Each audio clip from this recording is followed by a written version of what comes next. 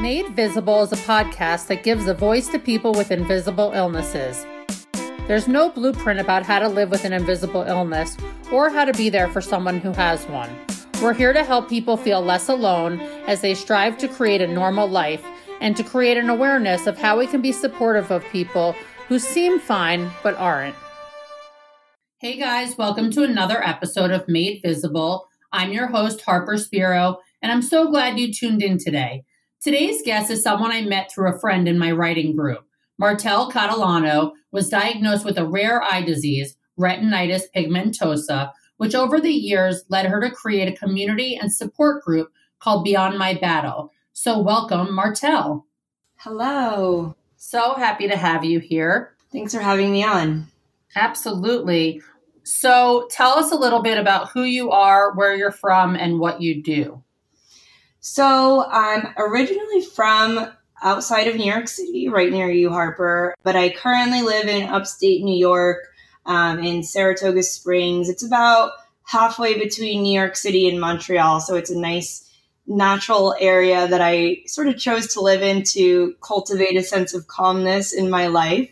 I am a public speaker, writer, but most importantly, I am the co-founder and the executive director of a nonprofit called Beyond My Battle, which we have a mission of helping anyone living with any kind of serious illness or disability manage their emotional stress. So yeah, that's what I do for a living. And we're about a year and a half into founding Beyond My Battle, and it's been such an incredible experience.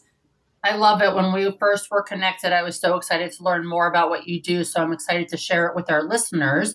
But let's take a step back about your own health. You have a rare eye disease called retinitis pigmentosa. For those listeners who don't know, and obviously me, can you describe what this condition is and how it affects people? Yeah, absolutely. So retinitis pigmentosa, which is just often commonly called RP, is a degenerative retinal disease. It's genetic. And essentially what it is, if you remember from your high school science classes, you have your rods and your cones in your eyes. Retinitis pigmentosa is sort of a dying off of the rods in your eyes. And rods, for those of you who don't remember your science class, are the... Me, for sure. I'm like, what are you talking about? Yeah, I probably would have forgotten if I didn't have this condition. But yeah, science was not my strong suit in high school. But the rods essentially control light and dark and your peripheral. So those living with RP have no night vision. We are night blind, and we also have limited peripheral vision, typically tunnel vision, and the degenerative progressive nature of the disease is what causes that visual field to get smaller and smaller over the course of one's life, typically leading to legal blindness. So again, it's a degenerative disease. I have a recessive gene. Some people have a dominant gene. They say that the dominant gene can tend to be a little bit more of an aggressive, symptoms, but that's the general nature of it. Yeah. And so what kind of symptoms were you experiencing before you got this diagnosis? I was about 13 at that time. And what I noticed first was the loss of night vision. So, playing outside with my friends, doing typical kid stuff, I just started to slowly realize that I couldn't see the way they could when we would play after the sun went down. And that was how I brought, the awareness to my parents, and we shuffled around between a few doctors before getting the diagnosis. And then later in life, I would say more like college, I started to notice the severity of the loss of my peripheral vision. How long did it take for you to get that diagnosis from the time that you realized that something wasn't right? I was so young, it's hard for me to remember, but I feel like it was fairly quickly. My parents are sort of doers. And when we went to the general eye doctor, he said that he couldn't diagnose such a thing. And I think he knew probably, but I don't think he felt comfortable diagnosing it as just the guy who was writing my glasses prescription, basically. So it was first him and then one other doctor. And then finally I ended up at University of Pennsylvania in Philadelphia. But I wouldn't say it took longer than a few months. Again, my parents were pretty persistent about it. Well, you brought up a really interesting point, which is I think a lot of doctors out there may have heard about certain conditions, but they're not really experts in them. And I think that's the case with my condition and a lot of other people that we've had on the show previously. You know, you go see a doctor, they think you may have Lyme disease or they think you may have an autoimmune disease. But if it's not their expertise, they're like, okay, we're going to refer you to a specialist because this is not what we do. And I appreciate that because if they don't really know, you don't want them to be the one that's giving the diagnosis. Oh, definitely. It's really important to find a specialist. And, I know not everyone has access to, quote unquote, the best of the best. And it can be hard to find those appointments. But I do encourage people to seek out a specialist because they've been probably, for instance, my doctor has been studying just this condition for like his whole life and he's, 60 something. So that's wild. I mean, it's so funny to think about people like dedicating their lives to one condition or one real specialty. So you get this diagnosis and then what? Were there any types of treatments or things that would help you manage it? So no, the thing about RP is there is no known cure for it. There's some vitamin regimens that are recommended to me. For instance, the most popular thing to do with the diagnosis is to take a high dosage of vitamin A. It's pretty much the only thing that has been studied and proven to slow down the degeneration, not bring back any vision, of course. But there are some, more like holistic things, but there is no remedy. There's a lot being done present day in 2019 with stem cells and really remarkable work that's being done to essentially restore vision for people. But back then we knew that there was nothing to do aside from take the vitamin A and kind of go about our lives. So that sent me down a path of what I like to call denial and disassociation because I just really didn't think about it during my youth at all. Like, I think I would just tell people, oh, I'm night blind, and not that I have a disease. I didn't hide it, but I also didn't talk about it. It was pretty obvious if you were around me in the dark that there was something different. I would fall or trip or need to hold someone's hand. And that was obvious, but I never talked about like, this is going to someday take my vision, or this is also the other symptoms that are associated with it. It was really denial, which ended up manifesting in a lot of other illnesses in my life, actually. So what were those other illnesses? What else changed for you in getting this diagnosis and obviously over time seeing how it affected you? So first, I would say, the denial manifested in anxiety and depression. I started to just try to find other problems in my life, and I would create problems in my life that I could pinpoint as a problem or think something that I could essentially fix. I always had drama going on. I had eating disorders. I was really, really in a dark, dark place of depression and anxiety bouncing off of each other. I just would not get out of my bed for days. And when I did, I was totally miserable. The depression in high school and morphing into and kind of always going back and forth between anxiety that lasted through college and after college. And on a physical level, it was the harboring of the stress and the denial of it all really, I believe, created some physical ailments. For me, it was mostly gastrointestinal issues. We know now, the brain-gut connection is so huge and we can't even open Google without seeing it everywhere. But it's very clear to me now what was going on was that I was not addressing the stress in my life. I was pushing it aside. And as a result, it was turning into digestive issues and emotional health issues as well. So at what point did you stop sort of denying that you had this condition and start taking control of your health?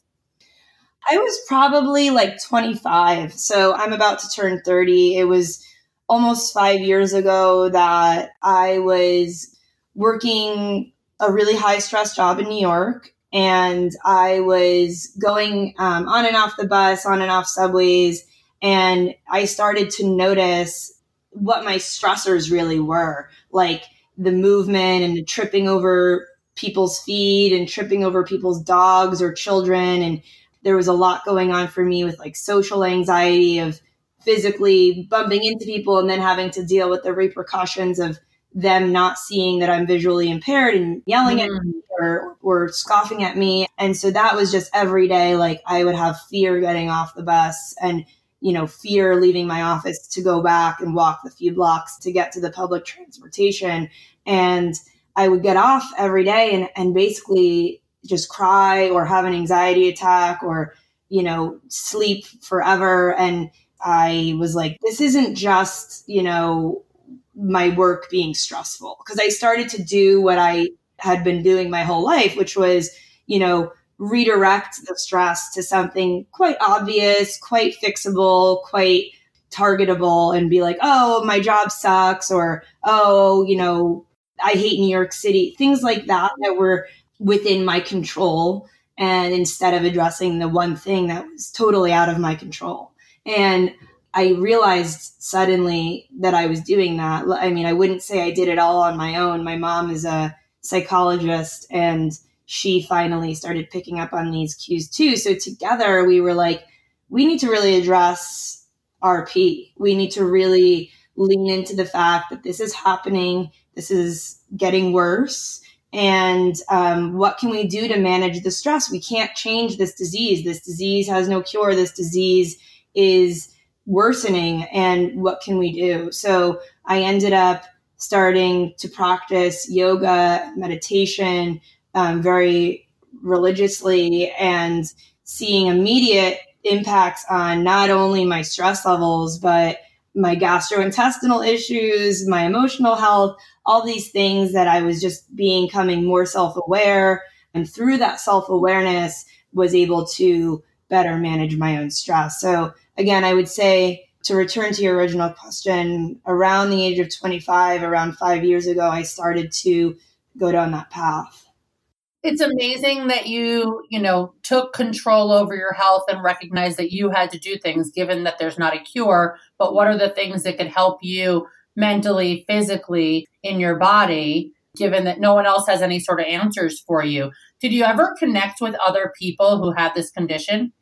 Not at that age. And, that's a huge part of the story of starting the nonprofit Beyond My Battle. I really felt at that age that I was too afraid to see other people who potentially had it worse off than me, too afraid to see how this disease worsens with time, too afraid to see people my own age or not much older than me using a white cane or having a guide dog. So I didn't really reach out and try to connect with people. As of today, I actually have a few friends that I consider dear friends of mine who have my same condition that I've met digitally online. It's pretty rare. It's hard to meet someone in, walking down the street who has the same thing as me. But back then, no, I really was not. It was more stress inducing for me to go into that realm of meeting people who have my same diagnosis.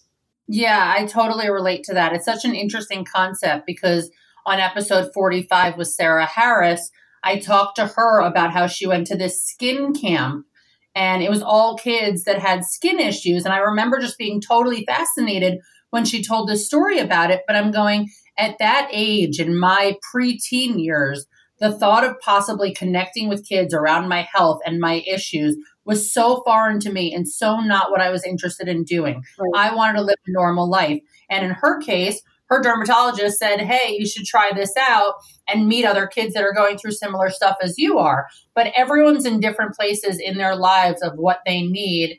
And obviously for you and for me, it was later in life trying to find that connection. And obviously with creating Beyond My Battle, helping people, deal with this stuff. I want to go back to what you were saying about the whole bus concept and train concept, because it's a really big thing, especially in New York and major cities.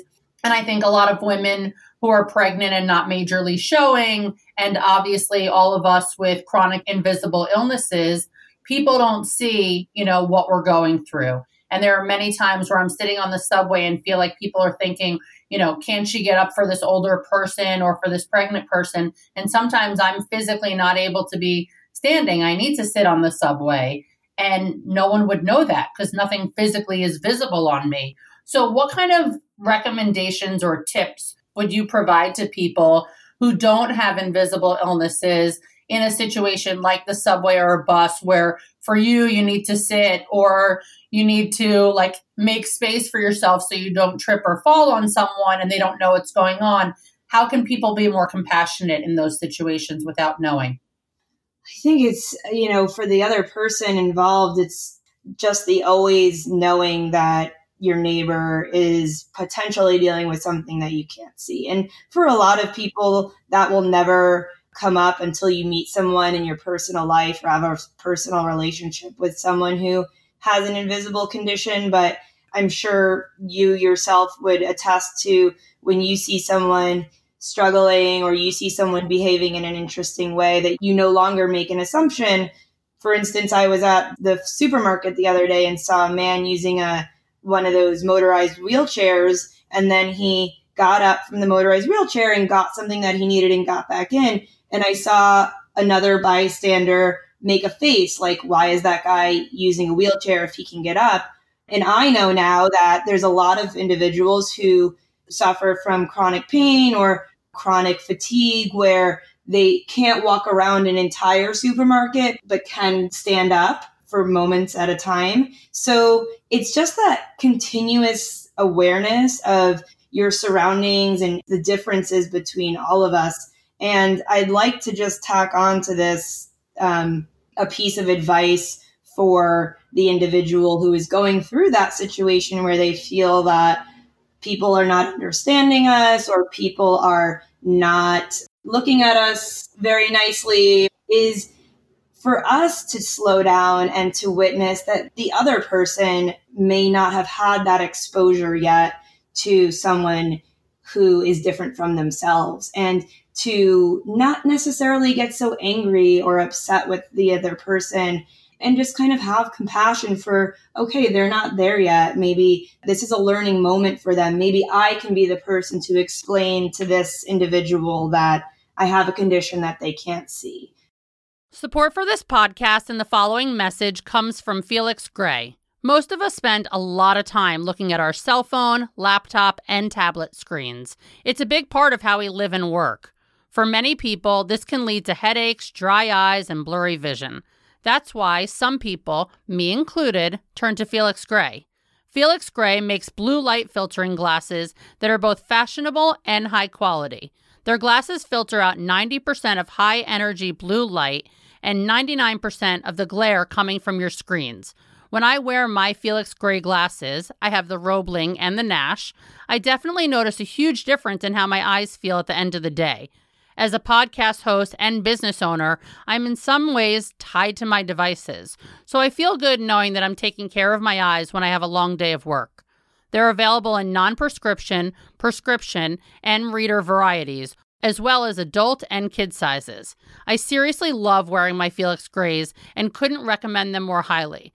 To try a pair for yourself, go to felixgrayglasses.com/madevisible. That's felixgrayglasses.com/madevisible. You get 10% off when you buy 2 pairs and 15% off when you buy 3 or more pairs. And now, back to the show.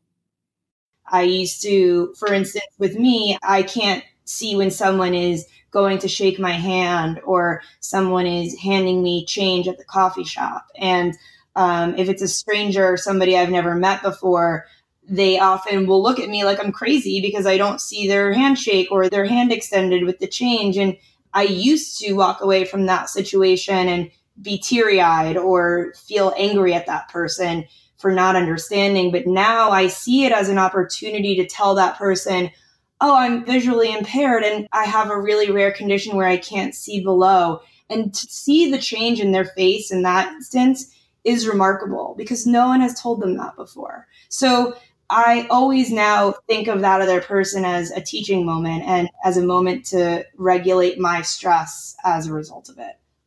Thank you for saying that. It's so, so huge to hear a story like that and for people to learn more about these things, because how would anyone know? And it sucks for you to have to walk away teary-eyed, but you're the one that's in control in this situation. They don't know better. So that's amazing. Thank you. Thank you for that.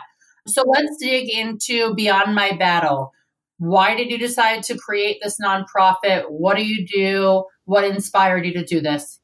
So I was realizing, back to what we were talking about a little bit earlier, meeting people that had the same condition as me, especially in an online environment, because there's a lot of online support groups out there for respective illnesses. And my friend and I were realizing that the more time we spent in these spaces, the more stressed out we were becoming by seeing people compare notes. And there's a lot of venting that goes on. There's a lot of that conversation about nobody understands me and nobody really offering advice, but just saying, oh, nobody understands me either. And we were like, why are people so negative in these spaces? My friend Nell has cystic fibrosis, and her online support group spaces were very similar. And not only that, we were noticing that the more we were there on our own personal level, we would kind of see people who had it potentially worse off than us and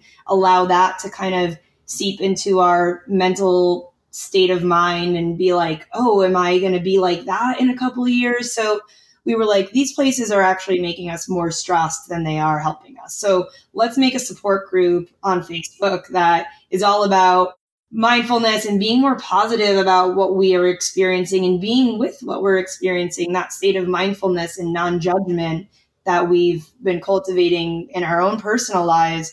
And we realized that there were a lot of other people out there just like us. And the whole key to it was that it didn't have any barrier to entry. It just, as long as you were living with some kind of diagnosis, and even if you were the caregiver for someone, the loved one of someone living with any kind of diagnosis, we were addressing that there are these deep emotional themes of fear and anxiety and frustration and even anger that we all share, no matter the kind of diagnosis that we have.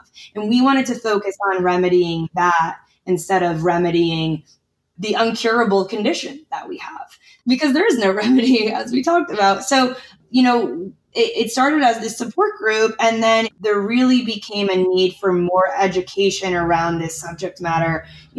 Why are these stressors the way that they are? What are the strategies we can use to reduce that stress? And most importantly, how can we communicate our stress with our support system so that they can be our support system? As people living with chronic illnesses and disabilities, our most important asset is our relationships. And there's been tons of research around why our relationships are fundamental means of stress management. Unfortunately, a lot of people with chronic illnesses feel that they don't know how to talk to their loved ones, and their loved ones don't know how to talk to them. It's a really sensitive subject, and there's not a lot of education going on around it. So that is how it became what it is today, which is now a online hub of resources and support for people living, again, with any kind of diagnosis or being the loved one of someone with any kind of diagnosis. I love it. So what kind of language are you using in there that's different than the type of language being used in a lot of the support groups, where, as you said, it's pretty downer language and not so motivating? That's a great question, Harper, because initially we were really focused on using more positive, upbeat language and having more conversations about gratitude and, this sucks over here, but isn't it great that we live in a world with flowers, and being more upbeat. But then over the course of time and with its evolution, we have become more focused on types of language that are, I would say, self-inquiry based. So language about what are our limiting beliefs that are keeping us in a place of shame or lack. And, that's not necessarily a positive type of language, but that's the kind of work that we need to be doing in these cases, is why do I feel unworthy, or why am I insecure? What are my emotional triggers? And again, I wouldn't say it's all about positivity these days, but it's more about a movement around holistic psychology and that kind of language, if that makes sense. Yeah, absolutely. So when people land on your website, beyondmybattle.org, what are they going to find? Is it like a message board? Is it content? Like, what are they navigating on there? So it's not a message board. The support group that we have for anyone looking for a message board type of space that has, again, a diverse and inclusive environment, that lives on Facebook. It's a totally private Facebook group just called Beyond My Battle Support Group. On beyondmybattle.org, one would find our tools and our resources and these very curated and specific strategies and methods that we've developed for our audience around managing their stress. So one of the things that you'll find right away on our website is what we've called the Emotional E-Toolkit, which is a thorough guide through 5 different research-backed strategies around stress management. And we're not just saying, hey, you should go meditate, or hey, you should go exercise, or you should get outside. It's really focused on the why,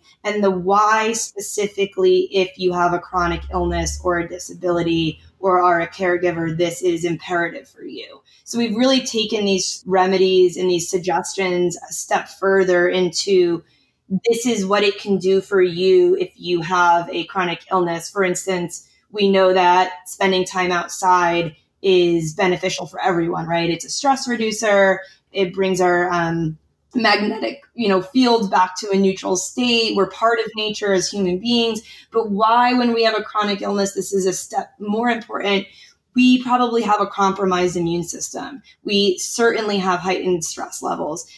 Being in nature boosts our immune system. It reduces those stress levels back to normal. And then we take it even further and provide exercises, whether it's videos, meditation recordings, exercise guides, journaling prompts. So we have this all built into this very, very thorough and easy to comprehend toolkit. In addition to that, we have some ebooks that we're making that are specifically written for either the individual living with an illness who wants to learn how to calm down and manage their stress and learn about what stress really is and means for them. And another ebook that we're writing right now for the care partner and how to essentially manage their stress so that they can be a good support and be a co-regulator for their loved one.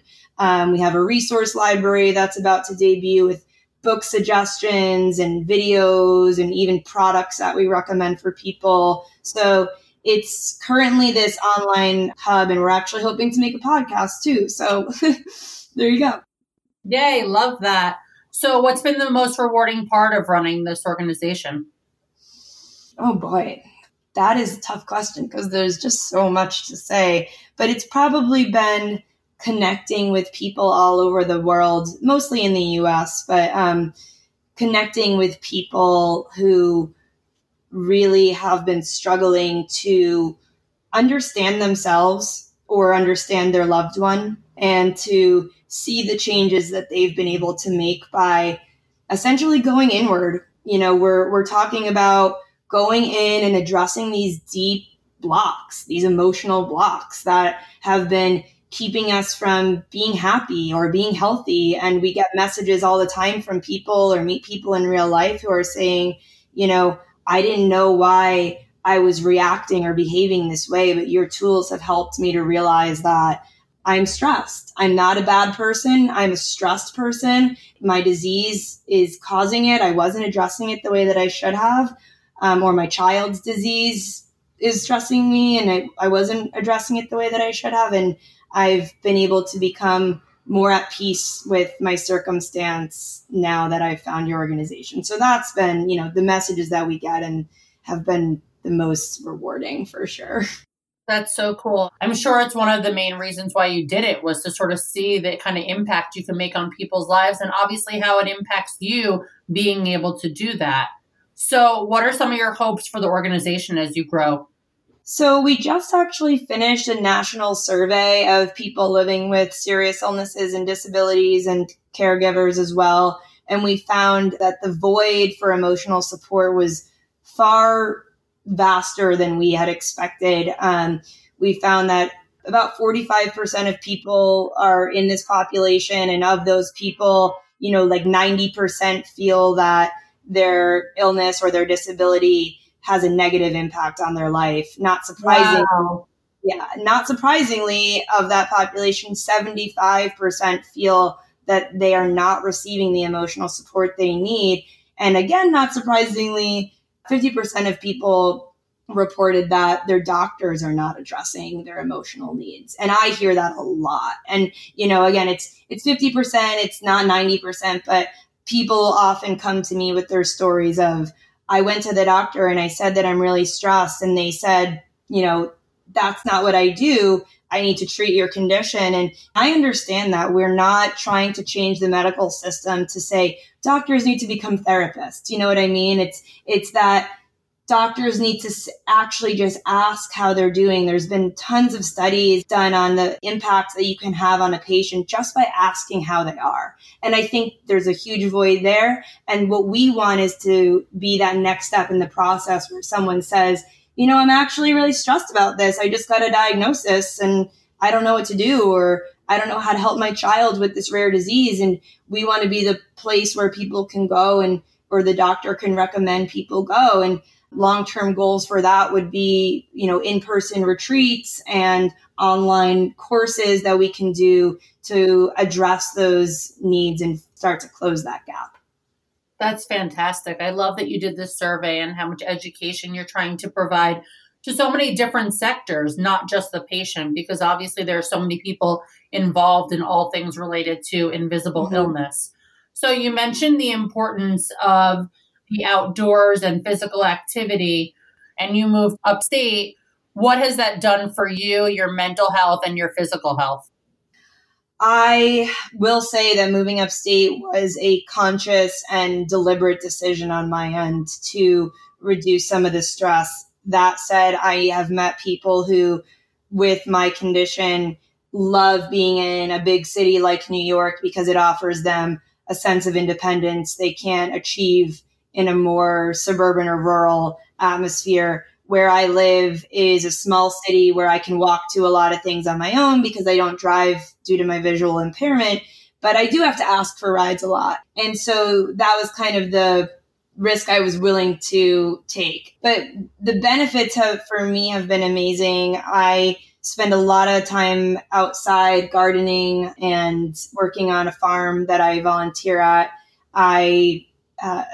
Volunteering has become a big part of my life. My mom used to say to me when I was really depressed earlier in life, when I was like, what do I do? How do I fix this? What's wrong with me? She would say, help other people and you'll start to help yourself. So I didn't listen then, but now I'm very involved in community service and especially on my farm as an effort to be outside and feed people in need. And it's been so rewarding on that end. But yeah, being close to the mountains is great, skiing, and even though that's starting to become really challenging for me, and hiking as well. But knowing that those are things that I can do, or just sitting by a lake, has been it's been really great. That's awesome. I'm so thrilled that you sort of recognized what you needed for yourself and changing the environment being such a big part of that.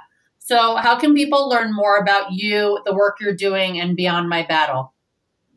So you can go to beyondmybattle.org to learn more about Beyond My Battle. We also, of course, have a Facebook page and an Instagram and all those great things, simply using the Beyond My Battle name. And if you want to learn more about me, I have a personal website. It's just martelcatalano.com, and you can go there to learn a little bit more about my story, my transformation, for lack of a better word, as well as my speaking engagements and any writing that I've done are all kind of located there. So amazing. Thank you so much for taking the time to chat with me. Thank you, Harper. It's been really nice. Thanks for tuning into Made Visible. We hope you learned about something new today. If you enjoyed this episode, please take a few minutes to subscribe, rate, and review the podcast on iTunes. We can't do this without your support. Visit MadeVisiblePodcast.com. Follow Made Visible Podcast on Instagram. Special thanks to the team who made this possible. Elise Bonebright, the audio editor, Gemma Leghorn, the assistant producer, Dylan Chenfeld for the intro music, and Krista Gray for the logo and design concepts.